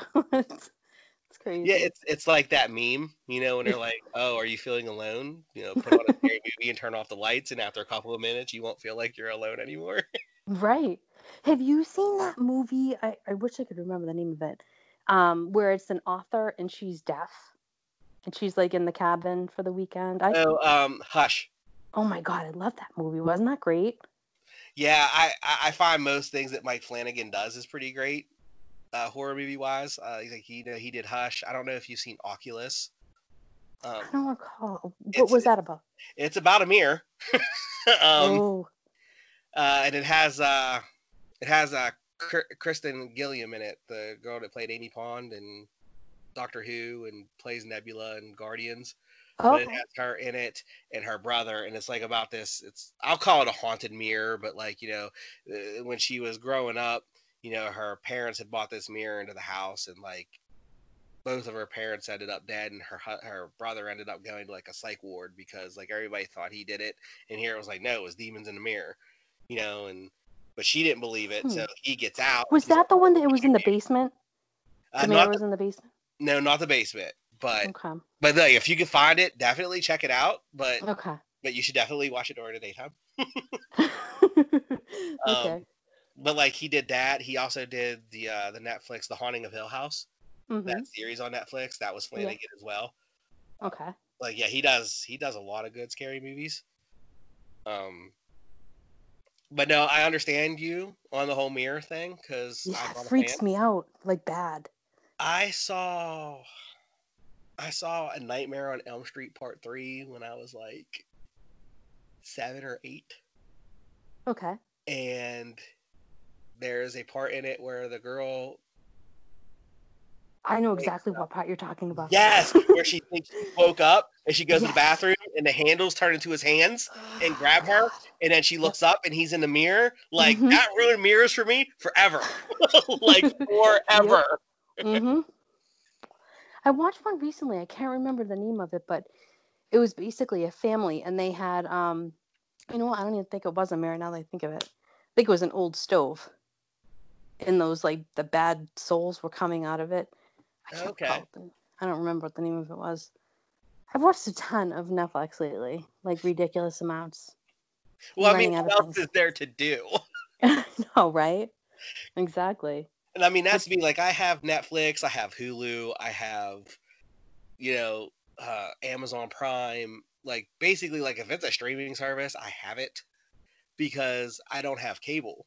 Oh, okay. I pay for my internet, but as far as cable goes, it's like, well, no, I only want certain channels, but they don't let you pay based upon, you don't get to pick what channels you want. Yeah, Right. like, you know what I mean? But it's like with streaming services, it's like, okay, yeah, I want that one or I don't want that one, and I mean, I got Disney Plus, I got all of it, so like the kids can watch stuff, and so basically I can watch whatever I want, and I'm Right. not paying like a $200 bill for cable, Right. so. And so you must have multiple TVs, or Oh you yeah, watch on your computer. oh no. There's like a TV in like every room of this house. Like, Okay. like I've got a TV in the bedroom. There's a TV in the 11-year-old's room. The 3-year-old has a TV in his room. There's a TV in the living room. Like, our refrigerator is one of those smart refrigerators, and like you can actually, since our TV in the living room is a Samsung and our refrigerator is a Samsung, if I'm like in the kitchen cooking, I can actually mirror the television screen to the refrigerator. What? Yeah, like, so it shows up on the refrigerator screen, so like I can watch whatever I'm watching Insane. while I'm making dinner. Like, Oh wow. yeah, like I love technology, so we're very up on the tech in this house. That's amazing. I'm gonna look that fridge up. Yeah, it's a smart refrigerator is what they call it. Where So did you like, get it? I got ours. We got it at Lowe's. Okay. But the other day I was making dinner and I was watching An American Werewolf in London because I'd put the Blu-ray in the living room. And then it was like, oh yeah, we gotta get dinner started. So then I just mirrored it out there, and Wow. I was watching it while doing that. And I've been watching a lot of horror movies lately because I am a horror movie podcast. So I Mhm. pick an episode to do. So then like like me and my wife, she's my co-host, and we just dropped that new episode today on The Conjuring. So we watched The Conjuring not yesterday but the day before. Because we always watch it before we talk about it. Because if not, I'm not gonna remember it. That's me. That's But totally me. yeah, so I'm watching 2-3 horror movies a week because I'm getting episodes ready. Mhm. We'll be So how do watching you pick your people? You just kind of you see who's out there and you just hit them up, or for interviews yeah. like this. Um, it's a little bit of both. I honestly just like talking to people. Okay. So that's why, like, even though, like, I mean, like, you're not a horror actress, you don't really have, other than like that short movie you sent me, Right. that Restitution, Yeah. you know, that I watched, and that was different. Um, it's That interesting. was just a short. Yeah, but That was a Netflix contest, actually. oh wow. Yeah, it was like local independent people, and they submitted it to Netflix, and it was by Felicia was the theme. Oh, okay. I was wondering why Yeah. that was the final line. So that makes Yeah. sense. I figured it was just like a play on your character's name, so it kind of works on 2 levels. But no, basically, I would like to do more stuff like this. Uh, Mhm. like, I would like to do, in a perfect world, like if my podcast was doing exactly what I wanted it to do. I would have 4 episodes a month that are movies. Like we Okay. just did The Conjuring. Next Monday we're watching both versions of the Amityville Horror. The original and the remake Mhm. with Ryan Reynolds. So we're Yeah, I've gonna, been by that house a few times. yeah. Um, I wanted to go, but I heard they changed the windows because they got they got tired of people gawking. So like the Yeah. house doesn't even really look like the house anymore. True. But we're gonna watch those and do a comparison, and then the third week we're doing the autopsy of Jane Doe. And I just watched that and I still don't remember it. it's a How very bad is that? creepy little movie. Yeah. And then we're finishing the month up with Insidious. But so those are like the 4 episodes for the month, and then I try to get 1 or 2 interviews.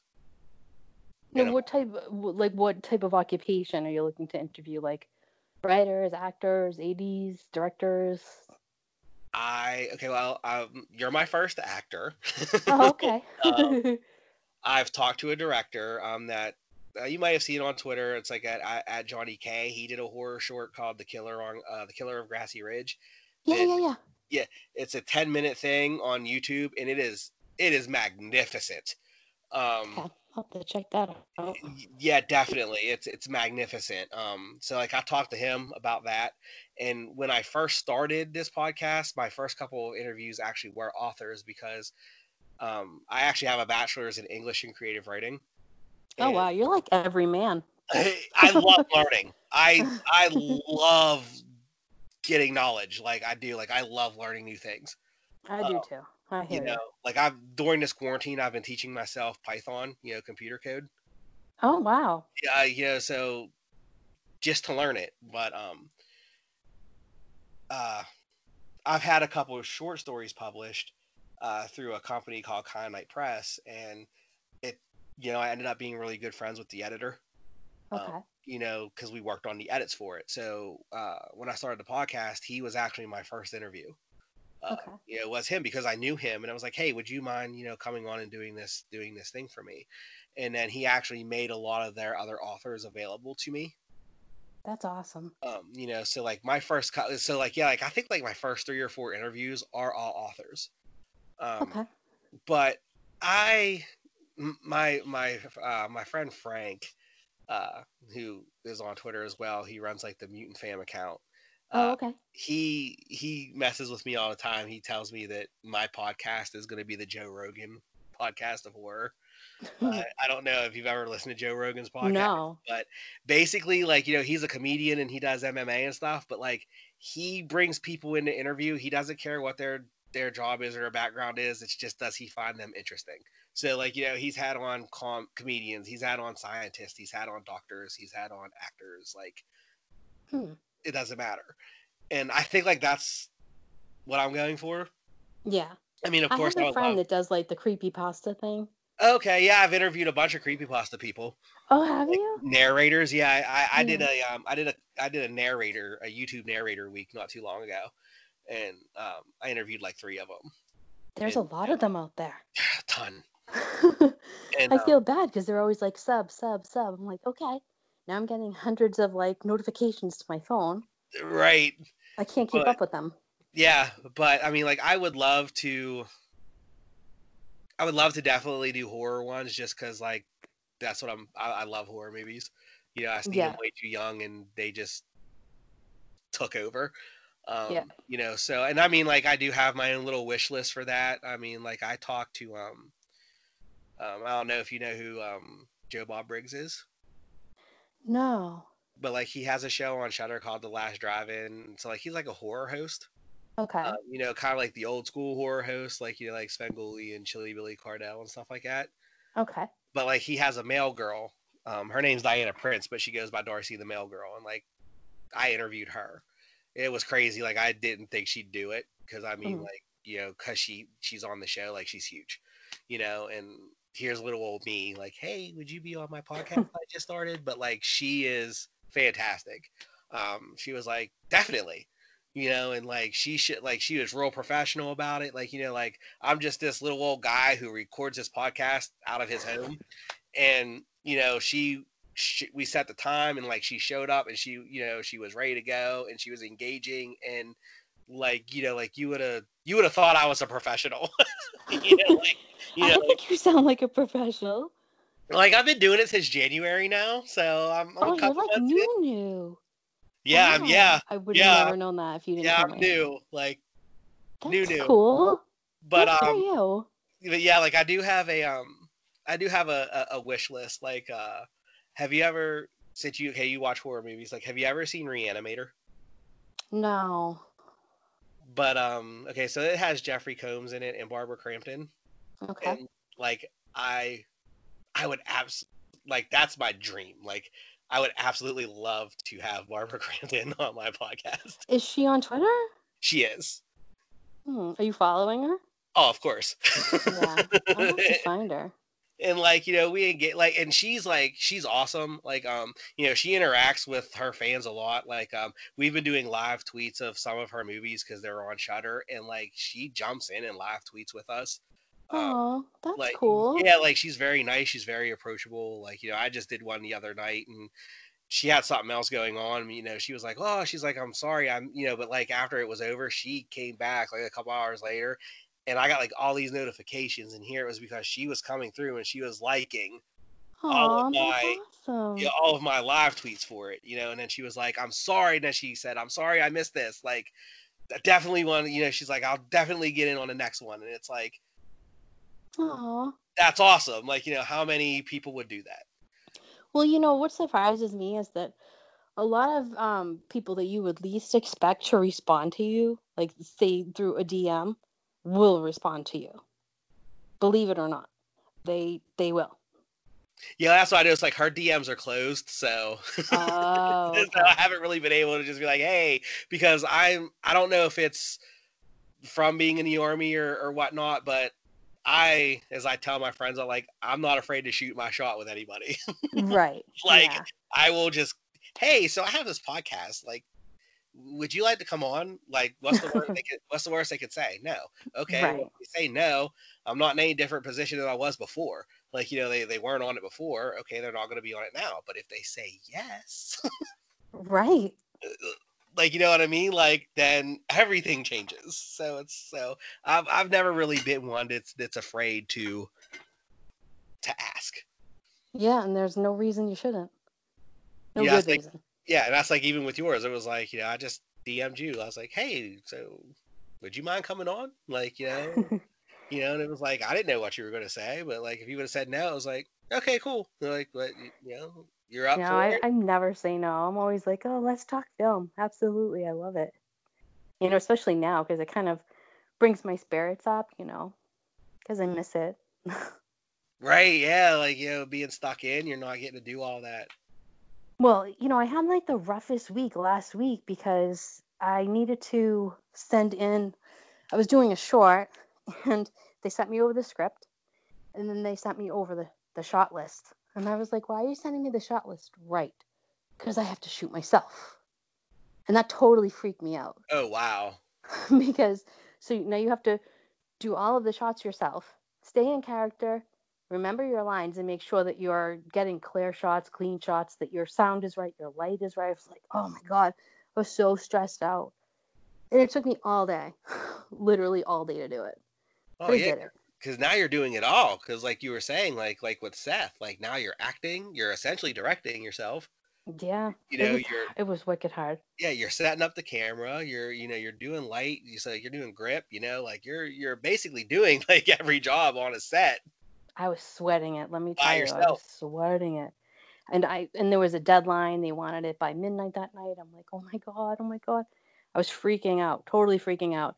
Because I was like, I'm not editing any of this. I sent it all over raw. I'm like, here's a ton of footage. I did every shot that you wanted. Like, if you need more, let me know. But I gave them more than enough. And they were like, yep, this is perfect. This will work. But the good thing about it is the script actually was based on a dating app. So I had all my lines here. And then the guy had all his lines at his house. And then editing will kind of like do their magic. So. Well, I guess that makes it a little bit easier. Yeah. No, it does. It does. But definitely shooting yourself is tough. I mean, usually if I get anything that's a self audition, I'm like, oh, it's the worst. It's the worst. Because, I mean, it's tough enough to try to remember your lines and then like get yourself familiar with that character. But then you're worried about your camera, your angle, your light, your sound. It's like, oh, yeah, like it takes so long. Yeah, because like now you have to worry about stuff you've never had to worry about before. That's exactly it. But then, Yeah, okay, I so, don't take for granted those people anymore. Like I have a right, whole right, new like, ooh, appreciation for crew. yeah, it's Whole like, new ooh, your job appreciation. is hard. Yeah, exactly. Those poor guys, they get yelled at so much. I mean, I know you said you've never been on a set, but Lord, like I worked on a set with Jennifer Lawrence, and that was a David O. Russell film too, but he has a little bit of a temper. I don't know if you read about him, but Yes, oh yes, oh yes. so that was the thing with us a couple of times that we had to clear out for a little while so that he could get composed. But yeah, it's tough because you want to like be perfect and be spot on all the time, but I'm hard on myself. Never mind having a director like yelling. That just freaks me out. Freaks me out. I told you I worked with Robert Downey, right? Robert You did, Downey. you did not. He is literally the nicest man ever. Literally. Literally so nice. And I love him. He's like a short little dude, but I love him. So in one of his scenes, they had to bring in apple boxes for him, like the crates. Right. So he would be like eye level to James D'Onofrio. Am I saying his name right? D'Onofrio. The non-free, okay, yeah, I know who you're talking about. You know what I'm talking The about. non-free, Like yeah. he's a giant. Yeah. And Robert's like teeny tiny, teeny tiny. But when we filmed, again, they block off like all the intersections and most of the places that are nearby they can block off. But because we had multiple scenes we were shooting that day, it wasn't like one location, so we had to keep moving further and further down. I mean, you can't stop people from going home. But there were people standing on top of their roofs, on top of buildings, just to try to get like a clear shot. I was like, oh my God, they're crazy. What are they doing on top of buildings just to get a clear shot? But he was so sweet. Like he bought everyone on the set Tiffany jewelry. Oh wow. Yeah. And he bought the guys stuff too. And then he actually stopped us from filming, like in the middle of a scene, because he heard the kids outside, and they had like those big styrofoam fingers, and they were chanting RDJ, and he was like, "I gotta go out there." So he did. He went out there and took pictures with all the little kids and signed autographs. And he was like a little kid when he came back in. He had the biggest smile on his face because he knew like he just like lit up 100 people outside. They were so excited that he went out there and talked to them. And he was Yeah, like, so sweet about it. yeah, I love hearing stuff about him because it's like I love seeing how he turned it all around. Yeah, exactly. Because everybody is like aware of his, of his past and like the problems that he had. And Right. and then like he comes out, and he gets clean, and and he comes out and like he gets Iron Man, Sherlock Holmes, Right. like pretty much back to back, and then just like takes off again. He's you know he's literally like such a different person from what we saw, on TV for a little while there, like all the right. bad press. Such a different person. Well, it's like I heard too. I think it was like with when like that like when the Marvel universe was really like just getting its ground and stuff. It was like they had done the first Avengers, and like he was making more money than everybody else because he had been Iron Man for so long. And Right. and it was basically like I think like it came time. I think it was either like for Iron Man 3 or one of the Avengers movies. I can't remember which one it is, so I don't want to be concrete. But like I know it was basically like it was going to be his last one, but they needed him for other movies, down Right. the line.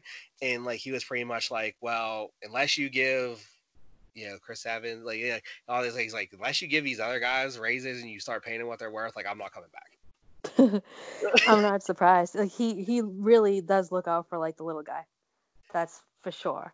I Because mean, he knew he had the power, right, right. and did something positive, did something good with Yeah, it. and he did look out for the cast too because I can't recall what that director's name was. That was the judge that film, but he had a little bit of a temper That was too. such a great film too. And Like, yeah, and that was another one because like what I was talking about before, like Robert Downey Jr. is another one. I'll watch whatever he's in, sight unseen. Like it does not matter. oh yeah, And he's amazing.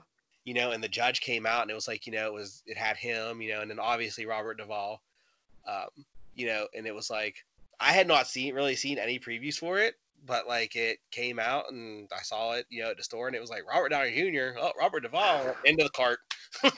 Yeah, he's awesome. He is. D'Onofrio was like, he's an amazing actor. He literally did his scene 3 different ways. Like, we would reset, he would come in and do it one way. Then would reset, he'd do it another way. Like, he has such a good range. Like, you know how they say some actors are method actors. So if you're on, say, a series, like a weekly series or whatever, that Right. kind of is like a stigma because people expect you to be that person all the time. Right, And because they're seeing you every week be that person. Right. But even though he was on that, what was the name of the show he was on? Was it CSI? Vincent D'Onofrio? Or no, it was John. Special Victims. Yeah, it was Law and Order. It was criminal intent. Okay. Like, yeah. I would have assumed that would have stuck with him and they would consider him like a method actor, but that's totally not the case. Like, he's definitely gotten a lot of work. He's very poetic. He seems like it. Yeah, if you ever check out his feed, he's always dropping like these really deep poems, like, and they're off the top of his head. It's crazy. Then I will ask you then, like, because as you were asking me about my podcast, and you were asking, like, who I want to talk to, and who I would like to have on, and it was like I mentioned Barbara Crampton, and then like my absolute like stratosphere one that I don't think would ever come true in a million years would be Robert Englund, because like I said, I saw Elm Street at such a young age, so like I'm a big Freddy Krueger fan. Yeah, me too. I like Freddy Krueger. Yeah, so to talk to Robert Englund, like, they would be like, okay, I could pack it in now. Mm-hmm. like, because it's never going to get higher than this.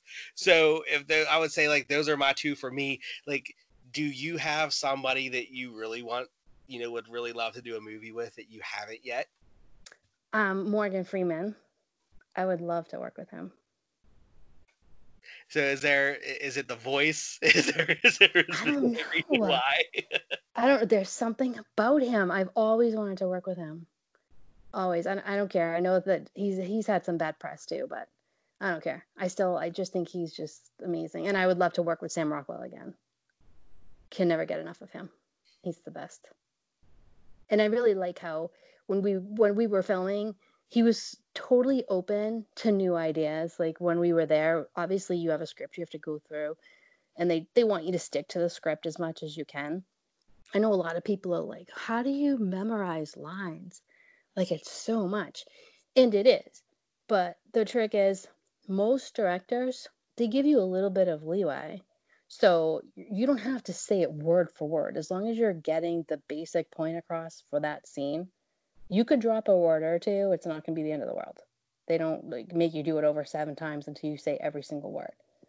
And Sam Rockwell was like really cool like that. He's like, well, let's try it this way, or let's try it this way. He didn't really like, stick to the script as hard as everybody else does, which I thought was pretty cool.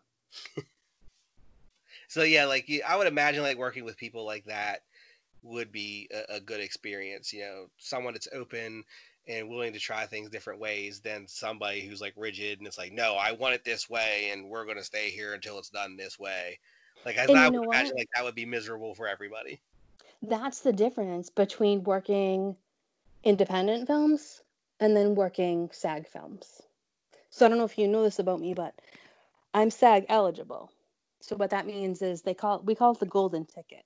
So once you've done enough feature film work, it's recognized by SAG, which is a union. Yeah, Screen Actors Guild, right? Right. And they'll send you a letter, which that's the golden ticket. And it says, we formally invite you into the Screen Actors Guild, blah, blah, blah, blah, blah. So it's your choice whether you want to join or not. So for me, I'm not in Hollywood.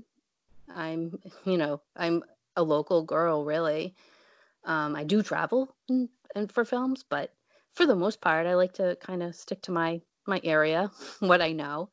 And most of the time, I mean, we got like maybe 4 or 5 feature films a year.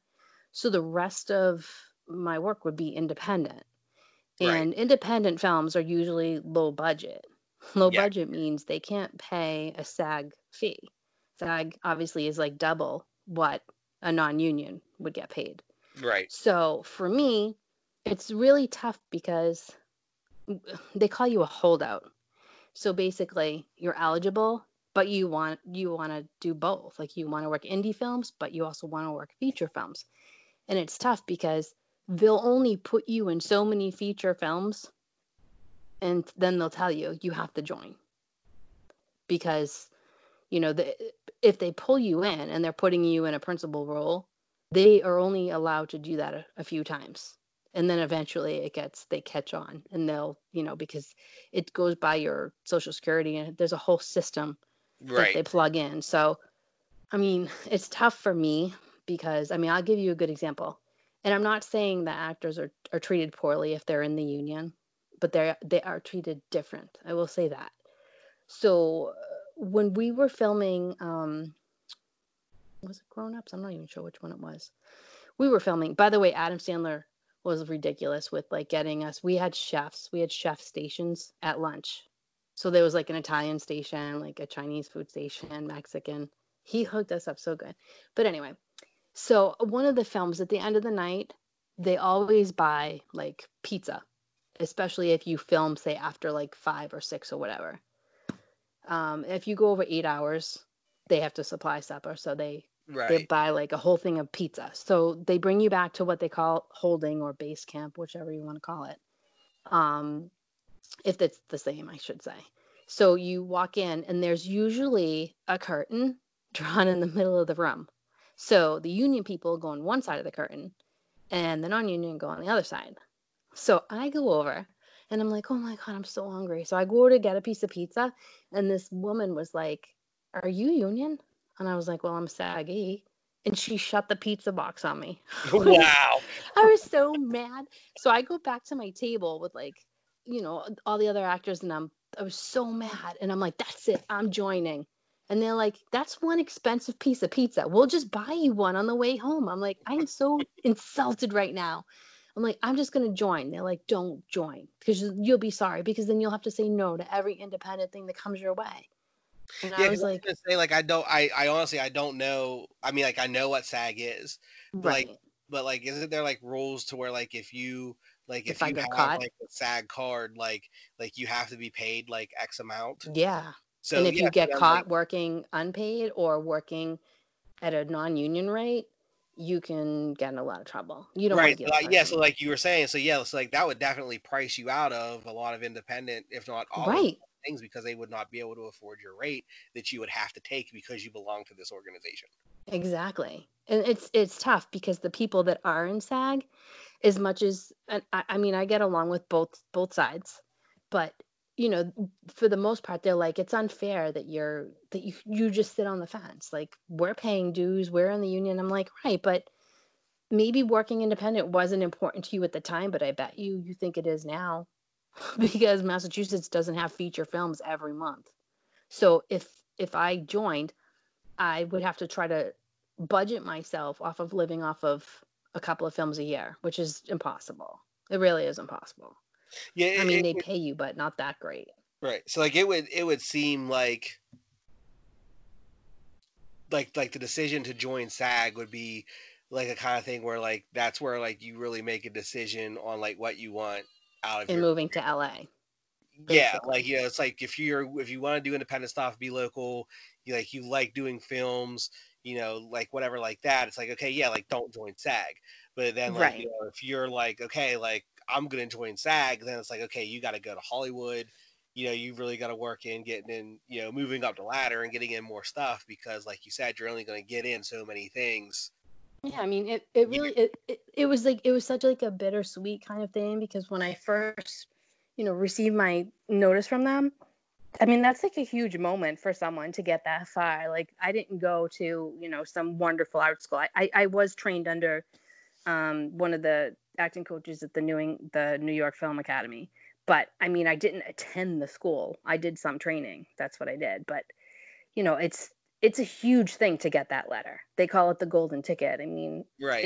it's a big thing, and people go years without getting that. Some people never get it. So it's huge. But then, I think at the time I had Facebook, which I don't anymore because I think it was, I don't know, it's kind of a toxic place. But Yeah, I've pretty much disconnected from Facebook myself. yeah, I don't have it. But I think I announced it on there, and I can't tell you like how quickly the indie people that I worked with came out and they were like, "You understand that if you join, we'll never be able to work together again.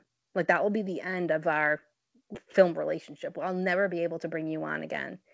And that hurt me because one of my friends, his name is Joseph, and he's on Twitter as well.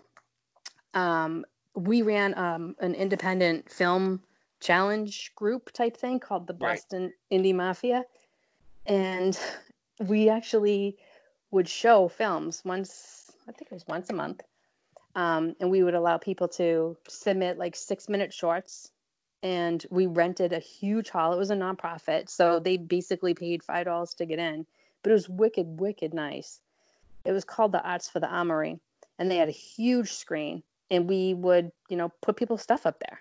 And we were open to taking like college kids who had to do shorts. We did independent people. We had people coming from New York, New Hampshire, Massachusetts, Maine, Connecticut, just to show their films there. And then we ended up getting sponsors and getting prizes for them. And it turned into this whole like big thing. And there's, basically the two of us trying to run it.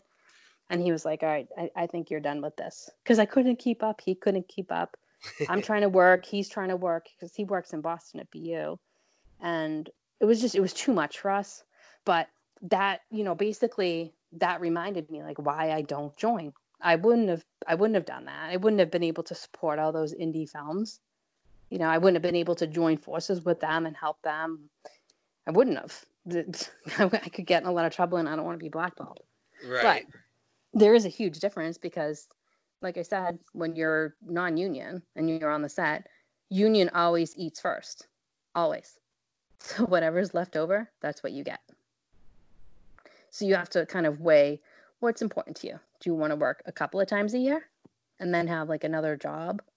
Or do you want to be able to do independent and do feature, SAG films? So I was gonna say, so it would seem like in your case, like with the SAG thing, like you don't really want to go to the party. You're not interested in going to party, but you're just happy that you got invited to the party. That's exactly it, because it's such a lifetime achievement. I mean, picture this. So I filmed an American Hustle. Do you know what it was like sitting at home watching the Oscars with Bradley up there? And I'm sitting like at home watching it on my TV. I don't want like I'm not interested in that like big spotlight life. Like for me, it was enough just having like local people supporting us. That was nice, but I don't want like that level. Like that level is just, I think, way too much pressure for anyone. I wouldn't want it. Yeah, like really you like wouldn't. acting in films, but like you don't want to be a movie star. Yeah, that's exactly it. I mean, and it's funny because with Twitter, which I totally didn't expect at all, usually when I get a DM, the first thing they say, when obviously they'll say hi, or they'll say, "Is this really you?" Or can you? Yeah, it's kind of funny. Can you prove it's you? But they'll say, "I can't believe your DMs are open." And I'm like, you know what? Some of like the best conversations I have are in my direct message. So it's open. Like I like talking to people as long as they keep it PG-13. I'll talk to you. Right. But it's funny because I can understand like people are like, "Oh, so are you a real actress?" I'm like, "I'm an actor," and yeah, I definitely am. I guess I am. Do you not see my cover banner? It's funny. Well, someone actually DM'd me last night. I was laughing so hard. So he DMs me, and first he's like, "Hi, are you like a real freaking actress, like a real one?" And I wrote back, "Yes." And then he wrote back, "And your DM is open?" And I said, "Yes." He goes, "Okay, thank you. Have a good night." I was like, "Okay." So that's it. That's all we got. All right. Okay. Interesting. Yeah, it really is. It really is. But I mean, I can see why though, because like I do have a lot of people that like I would love to have on the podcast, and like I said, I'm not afraid to reach out to anybody, but like usually I will go to their Twitter page and it's like DMs closed. So it's like, okay, well, man, like how can I, get a hold of this person to, to ask them, because I don't really want to just like, blast out a tweet and tag them in it. Like it just feels I so know. impersonal. I You know what I know. mean? Like I would Yep. much rather be able to be like, hello, like I love your work, this is why I want you to come on. Mm-hmm. Type thing. So I can understand why some people might be astonished that your DMs are open. Yeah, I mean, I've had Twitter since 2011, but quite honestly, I didn't post until probably January of this year. But I went from like 500 people to I think I have almost 4,000 and since January. So I've done pretty well. Well, like just trying to, make friends and interact with people and I like it. I do. And it's funny because I think about it now. I'm like, what's going to happen when I have to go back to work and I can't tweet and talk to people? What am I going to do? Like I've become so used to like waking up and just checking and seeing what is everyone doing today? Yeah, You like I know? wake up in the morning and like I pick up my phone and like I hop on Twitter because like I have a bunch of notifications and like I just want to see what everybody's up to. Like Yeah. like what happened overnight or like Mhm. what's happened in the morning so far because I got up late or something. Right. But I get Yep. what you're saying too because I started a Twitter like it was a personal Twitter account Mhm. a couple years ago, like in November, like when my first short story was published because I was setting this up as an author, Mhm. and it took me from then until now. I think like I got like I'm at like 1340 about on followers, and like Mhm. I did that like in 2.5 years, and then I started this new one that follows you in January because like I started a podcast and it's like okay I need to be on Twitter, so I started one for the podcast, and it's April, and I think I'm only 20 followers behind what I Really? have on my personal one. Yeah, like I'm almost to like 1350 in like 4 months. But Yeah. it's just because I'm always on, like I'm always talking to people, like Yeah. like I'm always like running polls, like like a lot. I mean, like I know I did the one last night, like hey, my Conjuring podcast episode drops tomorrow, go check it out. But like I'm not always on there, like go listen to my podcast, go listen to my podcast, go listen to my Mhm. podcast. Like I'm doing polls, I'm doing live tweets with people, like I'm watching movies, like I'm doing like interactive, engaging things. And then, That's key. Like yeah, that's how and you're going to then, gain your followers because once you start to get personal with them and they kind of learn, what you're about and you learn what they're about, they rely on going on and seeing like how your day was and what you have going on for the weekend and it's huge. I mean, I have I have one person that I literally adore. His name is Brian Reed and I haven't personally met him, but he literally is like my little manager. He's so awesome. He will send me a message in the morning. He's like, "What time are you jogging today?" Because I told him like I am lagging so bad because my schedule is so thrown off. I it's hard to get motivated because there's no one out. And so he'll send me like he's like my cheerleader. He'll send me a little DM. He's like, "All right, today we're going to get you out by 2. Like you need to be up and dressed and be out by 2." And when the gym was open, he would send me a message and say, "You want to try to get to the gym by 1 today." Like he's so good. I wouldn't have that kind of contact otherwise without Twitter, you see, and know. that's how I am on Twitter. Like I am a cheerleader. You like, gotta be. like I get on and somebody's like, I don't know if I can do this thing. And I'm like, what do you mean? You could totally do the thing. Get up Yeah. and go do the thing. like, Yeah. like you can. And and sometimes especially with this quarantine and people not being able to get out, like, that takes a toll. People get depressed or they get into a funk because they can't get out and they can't do anything or Yeah. or like I have a couple doctors on my feed, like, and one was like, I know this is an unpopular opinion, but I'm afraid to go to work right now, because she's Right. in New York, you know and Yep. she's like, I know I'm a doctor, I'm not supposed to be afraid, da da da. And I'm like, who told you you're not supposed to be afraid? Like, you're not a robot, you're a human being. Like, that's perfectly okay. So like, Mhm. I tried to go around, especially now, and just, you know, hop on when I see somebody post something and they're having a hard time. Like, I will make it a point to hop on and just be like, you got this. Like, just say something positive, because sometimes like just one positive comment will get somebody through a day. No, that's absolutely true. That's absolutely true. I try to keep my stuff like as positive as I can, and if I'm having a tough time, I do try to keep it vague. But the other thing is, like, I don't want to say I use Twitter, but I rely on Twitter for a neutral opinion. Like, I put a poll out yesterday asking people, like, if somebody burns you, do you forgive them? Do you, help them even if they didn't say sorry? They need help. Like, I rely on people to give me an honest opinion.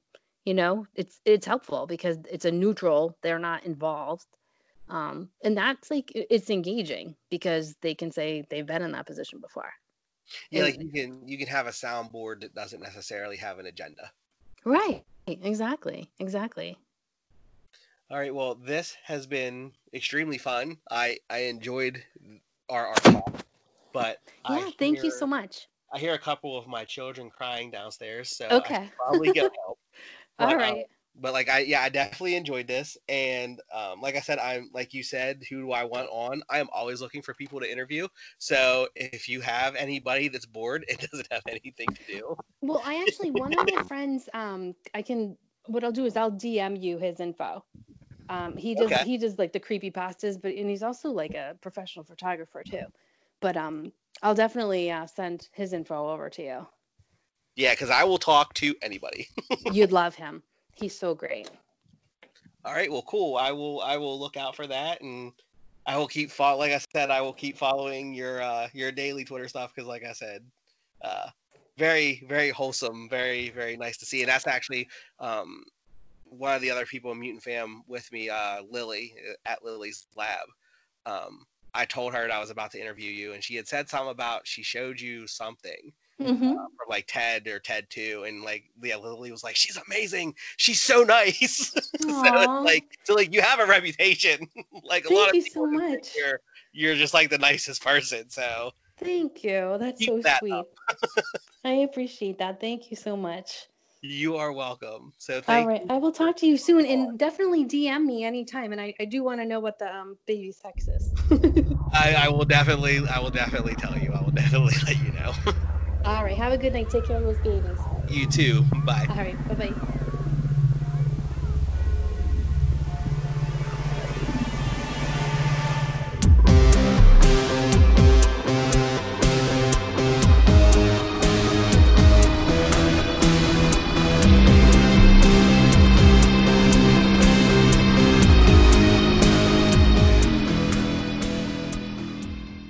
They're coming for you.